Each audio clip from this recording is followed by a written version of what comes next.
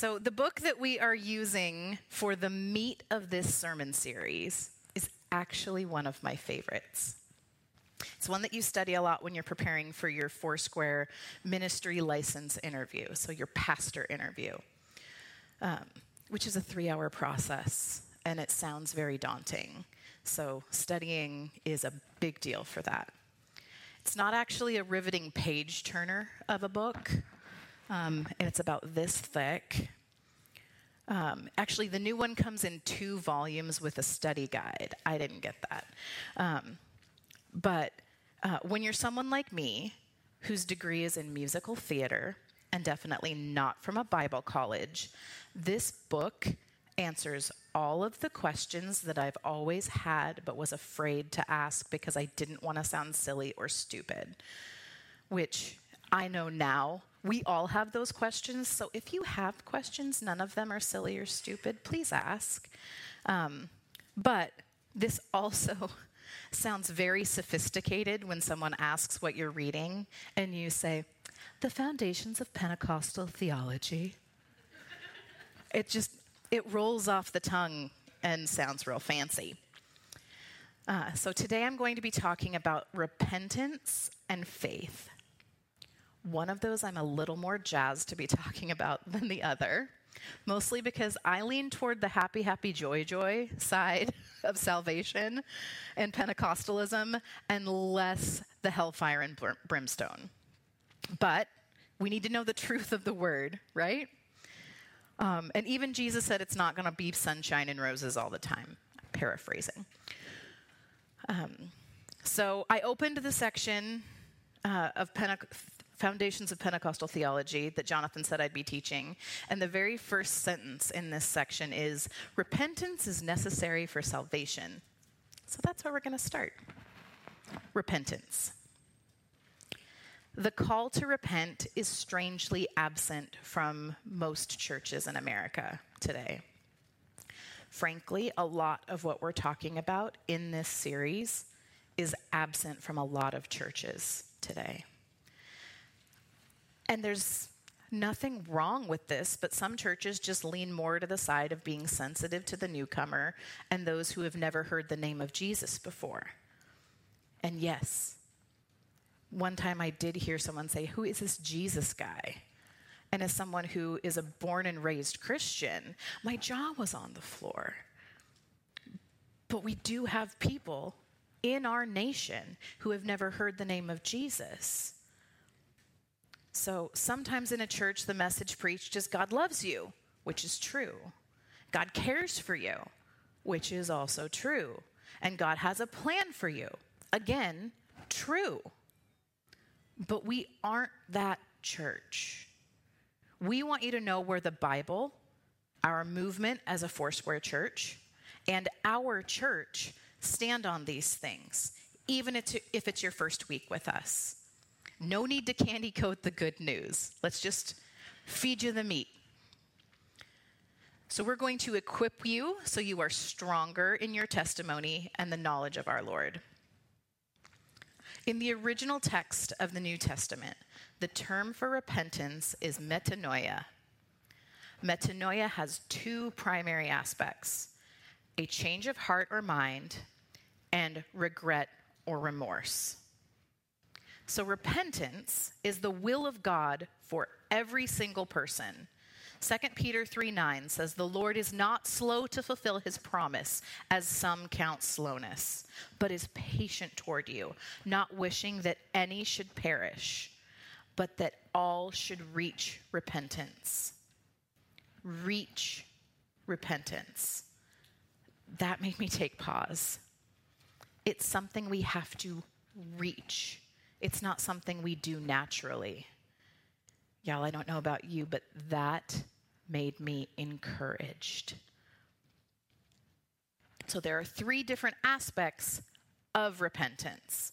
The first is the intellectual aspect of repentance. We as individuals must have a change of view in regard to sin, God, and ourselves. We don't just see sin as a weakness or a mistake, but as personal guilt. we realize that it is not just an act that isn't awesome. It's an act against God himself. So David, who is a man after God's own heart, is what the word says. He lamented in Psalm 51 after he realized his sin against Bathsheba and her husband. If you don't know that story, go read it. Riveting. And he said to God, against you, you only have I sinned and done this evil in your sight. Oh, he for sure sinned against those two other humans. But the sin defiled and polluted his own being, and he knew that he needed God's cleansing. That is the knowledge, the intellectual aspect. You know that you need God's cleansing. The second aspect is emotional.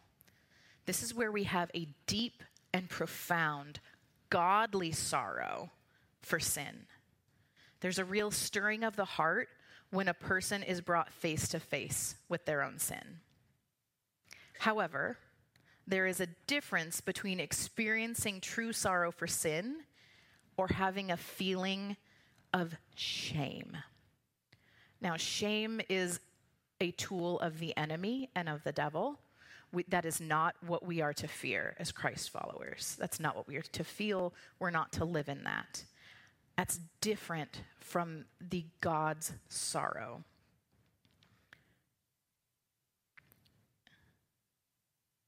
There's a big difference between remorse and repentance.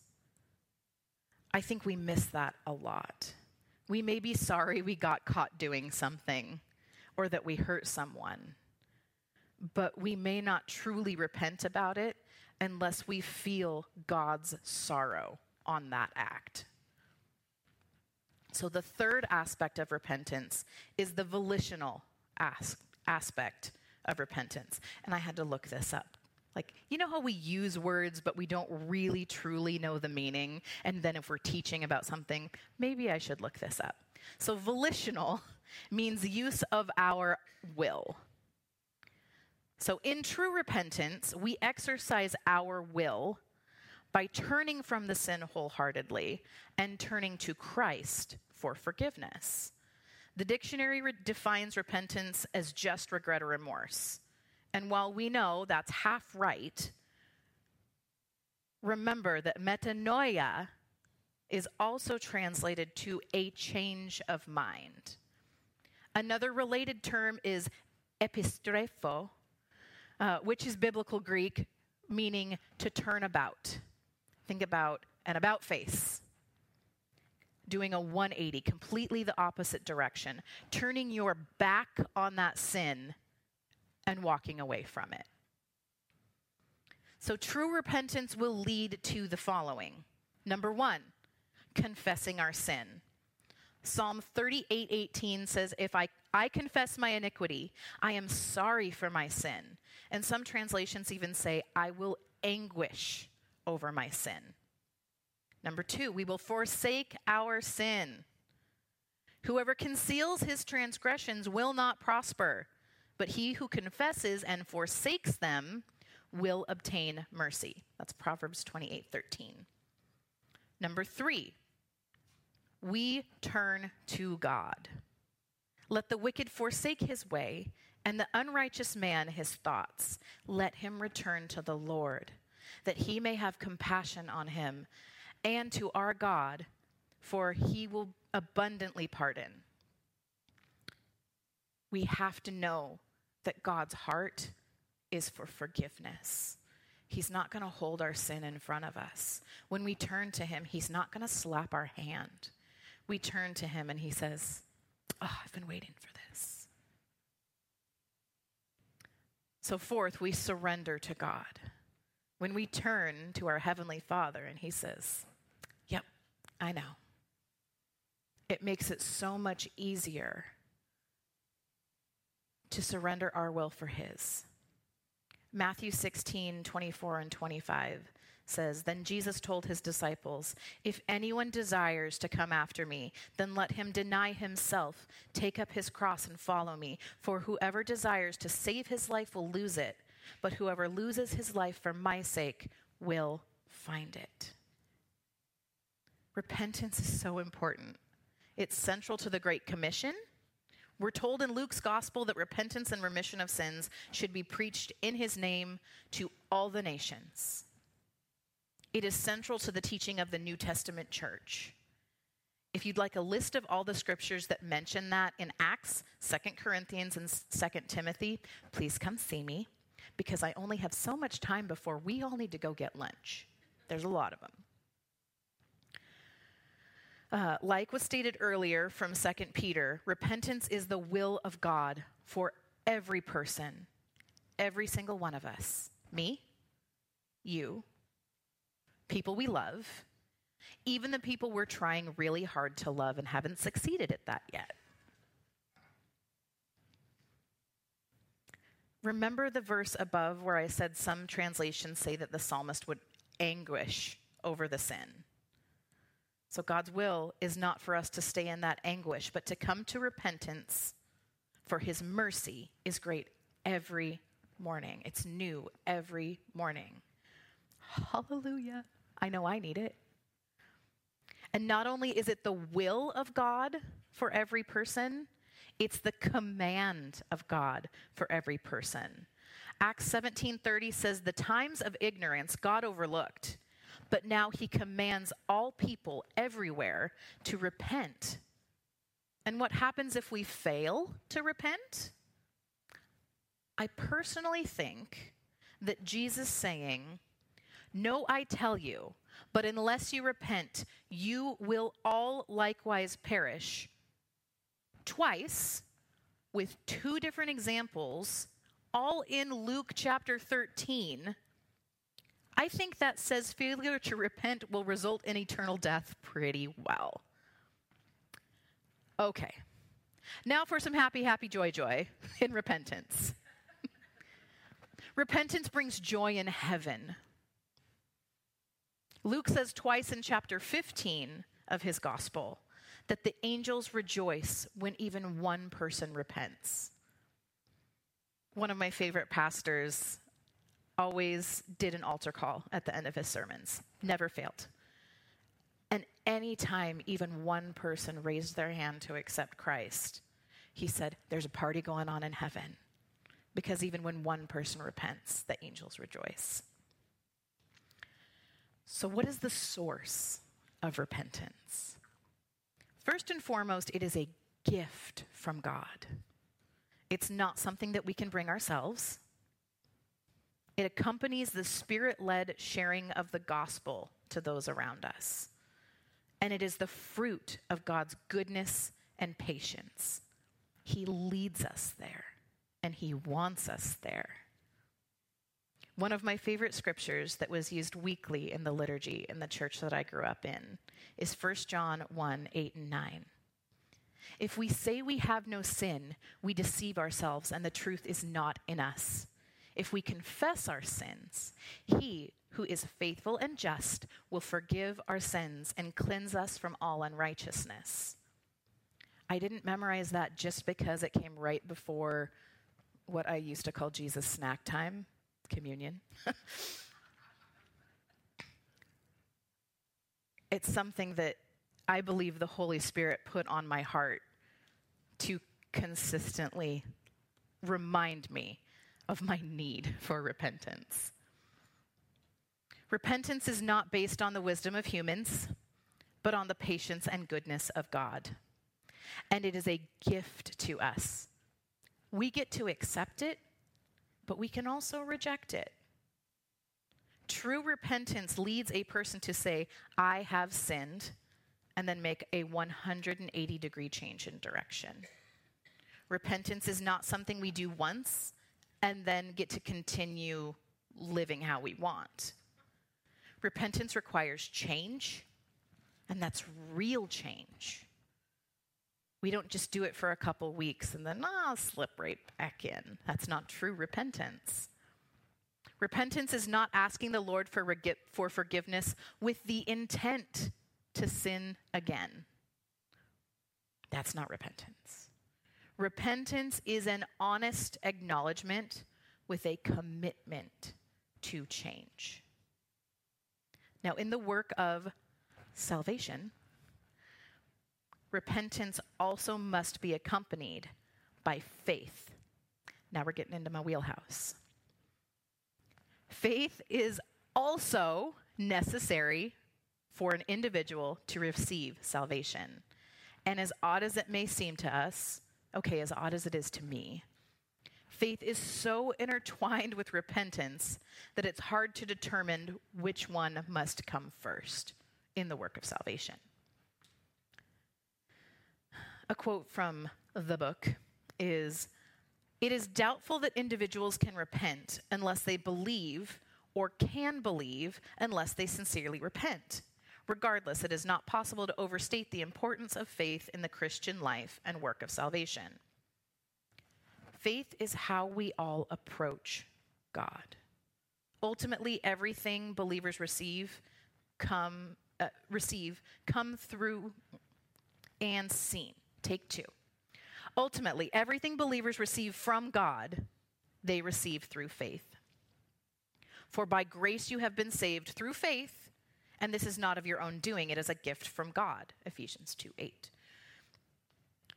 We hear the word faith a lot. Have faith. Keep the faith. I have faith that this is finally the Mariners' year. I was expecting a much bigger laugh track than that. Some people here have some faith. All I can think of is Inigo Montoya in The Princess Bride. You keep using this word. I do not think it means what you think it means. True saving faith means we understand the gospel. Jesus, the Messiah, the Son of God, died on a cross as a sin offering in our place, and he rose again 3 days later. Come on, Resurrection Sunday, just a few weeks away. I'm pumped. But it also means that we recognize our sin and our need for a Savior, so we put our complete trust in the Lord. And this should be a life-changing experience. The author of Hebrews gave what we widely believe is the best definition of biblical faith in chapter 11, verse 1. Faith is the substance of things hoped for, the evidence of things not seen. In this scripture, faith is said to be substance. The word substance comes from a word that literally means foundation, or what our hope is resting and built upon. Faith is the foundation. It's our covenant relationship of mutual love between Lord and believer. It's not closing your eyes, blind groping in the dark. It's not crossing our fingers and wishing. I love what Foundations of Pentecostal Theology says. It is the certain conviction, born of love and relationship, that God's revealed word is true. Faith is more than mere hope. It is substance, which in legal affairs translated to title deed. They who have the substance of faith has a title deed to God's full provision. Amen. Faith comes very, very naturally to me. There has never been a time in my life that I have truly questioned if Jesus was who he said he was, if he died for my sins and rose again, or if there was a Father in heaven who loved me enough to give his son for me. It was so innately part of my being that it wasn't until I was 23 years old and I had a roommate who had just left the LDS church and had been coming to church with me. One morning said, I don't think I'm going to go. And I'm like, oh, come on. Like, you don't even have to get dressed up for my church. And she looked at me and she said, you know how you wake up every morning and you just know God's up there and he loves you? Oh, yeah? I wake up every day and I have to convince myself of that. Insert my jaw on the floor again. I had no idea that it was hard for some people. But that conversation opened my eyes at the reality of that reality of faith. So thank you, Kristen, wherever you may be. And family, wherever you are on either end of the spectrum or in between, don't worry, you're normal. You are the way God created you, and that's good. We don't get to see a lot of what God is doing in our world. We don't get to see the realities of his kingdom with our human eyes. Well, we completely believe and expect that the Holy Spirit is still moving and that miracles happen every day. Not all of us are going to witness physical healings or a literal casting out of demons that brings us into the fold or turns our eyes toward Jesus for the first time. For Christians, faith is our evidence. Believers do not need other evidence to proceed in harmony with the revealed will of God. In relationship to salvation, faith is based upon what God has done and promised through the life, death, and resurrection of Jesus Christ. It is based entirely on the finished work of Christ, as revealed in Scripture and confirmed by the power of the Holy Spirit. Just like earlier about repentance, we're going to talk about the aspects of faith. Number one, the intellectual aspect. Faith is walking in the light of God's word. It must be based on knowledge. No one can believe something they know nothing about. So if someone knows nothing about the Bible, we shouldn't expect them to already have a relationship with Jesus, to have that faith. Faith for salvation is based upon the very best evidence we have, the Word of God, enlivened by the power of the Holy Spirit. Romans 10:17 says, "Consequently, faith comes from the hearing of the message, and the message heard through the word about Christ." The emotional aspect. This is seen in the joy that believers experience when they realize the goodness of God. I feel like there's a song about that. This joy can grow dim or faint when we fail to grow closer in relationship with God. Just think about the parable of the sower scattering seeds. If the seeds aren't in the right place or they're not taken care of properly, those seeds die. They wither and they die. So what we need to be doing is making sure that our seed is on fertile soil, that we are in repentance so that we can be in right relationship with the Father. We're studying his word. We're spending time with him, whatever we need to do to grow closer to him, so that that seed of joy and faith will not wither. Jesus' warning in that parable demonstrates that our emotions must always be balanced by truth or fact of faith. So I want to rabbit trail just a little bit here.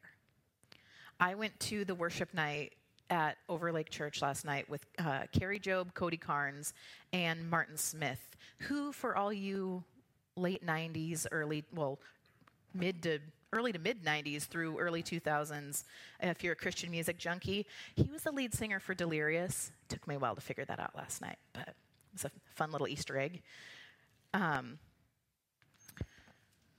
So I left that last night thinking, I need to preach an entirely different message because the Lord stirred some stuff up in me, but it didn't fit, so I just have this little thing right here. So Martin loves a giant flag, and I mean a 10-foot pole with a ginormous flag with the name of Jesus on it, or Our God Reigns. Well, what we didn't know after we'd seen the first two flags last night was that there was another one with Holy, Holy, Holy on it. And in the middle of a song, Carrie Job,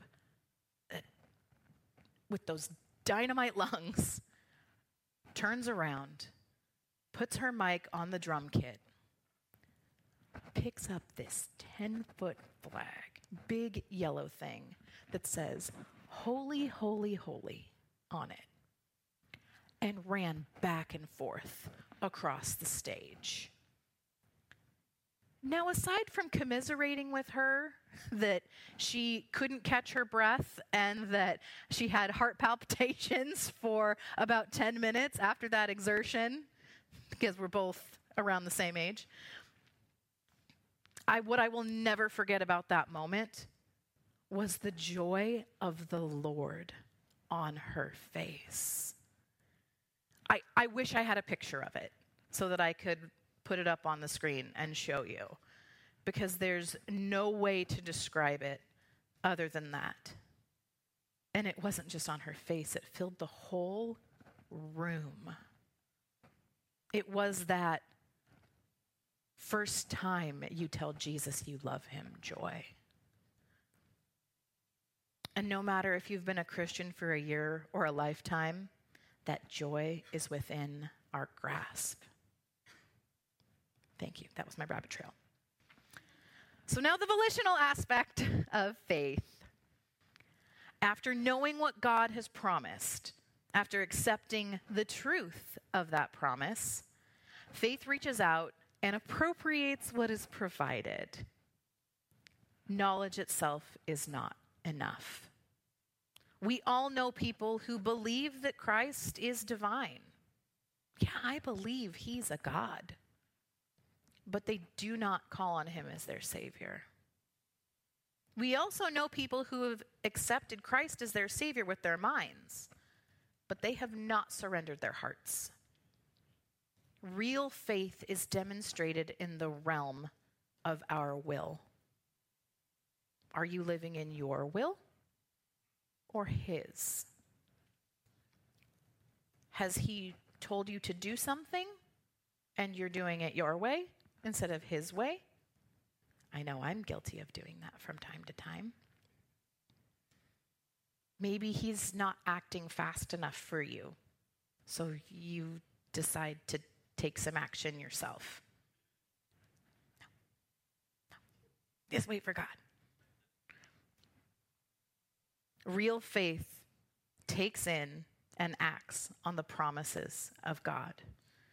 You must confess with your mouth that Jesus is Lord and believe in your heart that God raised him up to be saved. This teaches us that saving faith is found in surrendering to the lordship of Jesus in our lives and our hearts. This personal decision of faith is just that. It's a decision to receive the gift of Christ as our Savior. He died for all of us, but we each must accept it. It must be an individual commitment of the soul to call on the name of the Lord to be saved. When we receive that salvation by faith, our decision is based on what God has promised and done as Christ, not by what we've seen. Because I'm pretty sure that none of us here saw Jesus when he was alive. Am I wrong? No? Okay. So I'm a millennial, an elder millennial, but a millennial nonetheless. And a lot of people in my generation, we roll our eyes when our parents or grandparents get roped into a PayPal scam, a gift card scam, or constantly copy the Facebook posts when they change their user agreements that they own their profile and everything in it. Just so you're aware, that means nothing. Okay, just my PSA. However, that did not stop me from getting real close to getting scammed a couple months ago. I got a call from someone who wanted us to sell some of our bonus weeks from our timeshare for cash. Bonus weeks that I knew nothing about. And I'm pretty savvy about our timeshare because I like to get our money's worth. It sounded really easy to sell these bonus vacations for quite a bit of guaranteed profit. But there was this very small part of me that was like, this sounds too easy. And they started to get really pushy when I said, I need to discuss this with my husband. because there was an initial investment. They even stayed on hold for 20 minutes while I was like, listen to this. And then we Googled it because we're like, this can't be right. And then we found out that it was 1,000% a scam. So we got back on the phone. We're like, no, thank you. Scam. We know this. Please stop. And they used a choice, less than professional, 4-letter word. And I told them that I would pray for them to get a job where they didn't have to scam people for money. I mean, they're probably just trying to feed their family, but I want them to have an honest job. And Jesus died for them too. So all that to say, as humans, we're used to hearing good things and it being too good to be true. Our spidey senses tingle. And I think the older we are, the more we have those spidey senses of there's got to be something else. There's got to be more to this, and this seems too easy. So to a lot of people, the gospel seems too good to be true, which is where you get people thinking that they have to do good works to get into heaven, to be saved. It's really easy to believe that when you think with the human mind, not with faith. But the beauty is, Scripture clearly states that the good news of the gospel has been promised, planned, and brought about by God. Therefore, every person can take God at his word, his gift of salvation by faith. So there's a word used for saving faith, pisteuo. Paul uses it in Acts chapter 16. Believe on the Lord Jesus Christ and you will be saved. It's more than just an intellectual acknowledgement. It's much deeper than that. It means to entrust your eternal well-being to Christ and to be confident in it. Friends, can I encourage you that if you're listening to this and you're feeling that holy anguish about a sin in your life and you need to repent, all you have to do is approach the Father with that heart. He already knows what your sin is. He may have even told you what your sin is. He's been waiting for you to turn about and come to him. And if you're hearing me and you've accepted Jesus with your head, but have not surrendered your life and your will to him, or don't have that pisteuo faith, the confidence in entrusting your salvation to him, if you have a feeling, every week I've got to go get saved, I've got to go to church, or this thing's just not going to take, can I encourage you to get into his presence?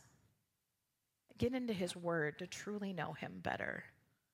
Worship him the way he created you to worship. Music, dance, art, gardening, meditation, prayer, whatever that looks like to you, for you to have that time to build your relationship with the Father, just to get to know him better. And if either of those are you, please, please, please, at the end of service, come up and pray with someone from our prayer team.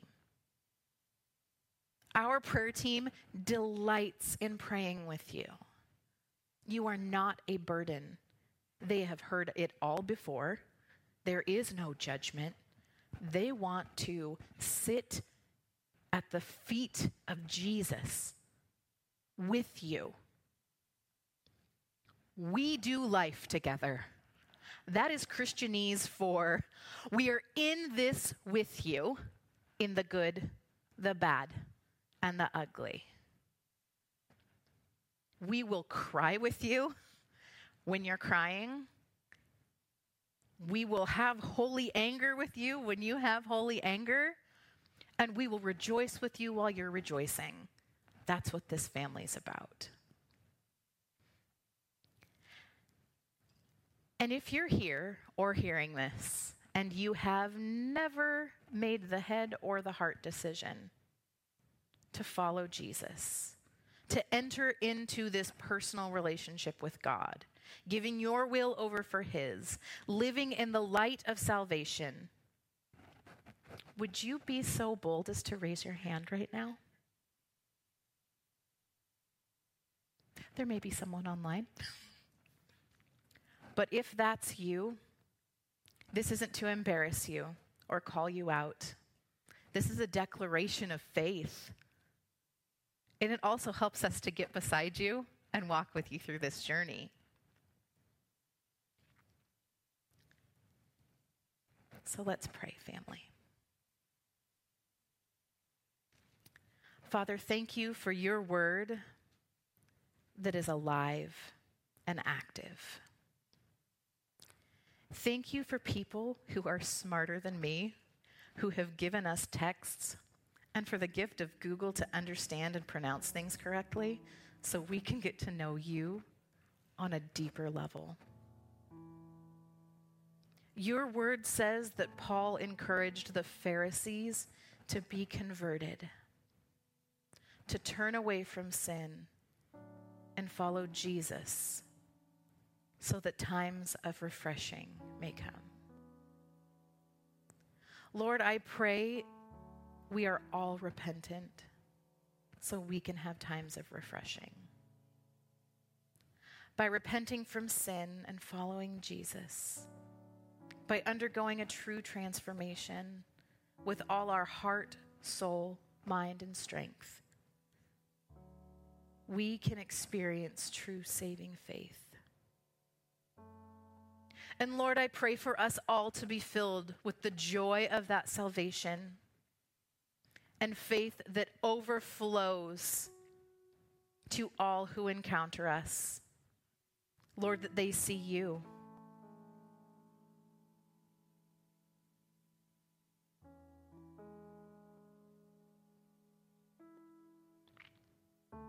Father, right now, we repent. Holy Spirit, show us the things that you need us to remove from our life so that we can follow closer, so we can look more like Jesus. Tell us in your gentle and loving way what we need to correct.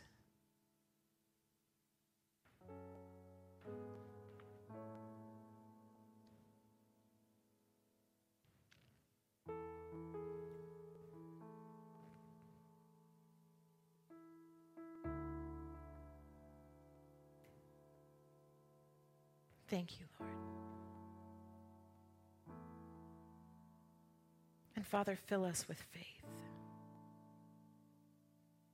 Assure us where we need reassurance of your gift. We know it's in front of us at all times. And Father, we accept it. We accept that gift.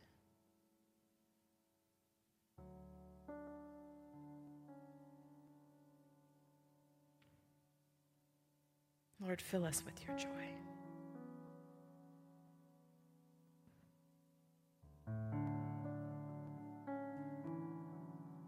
Help us to create space in our days for time with you so we can water and nourish those seeds.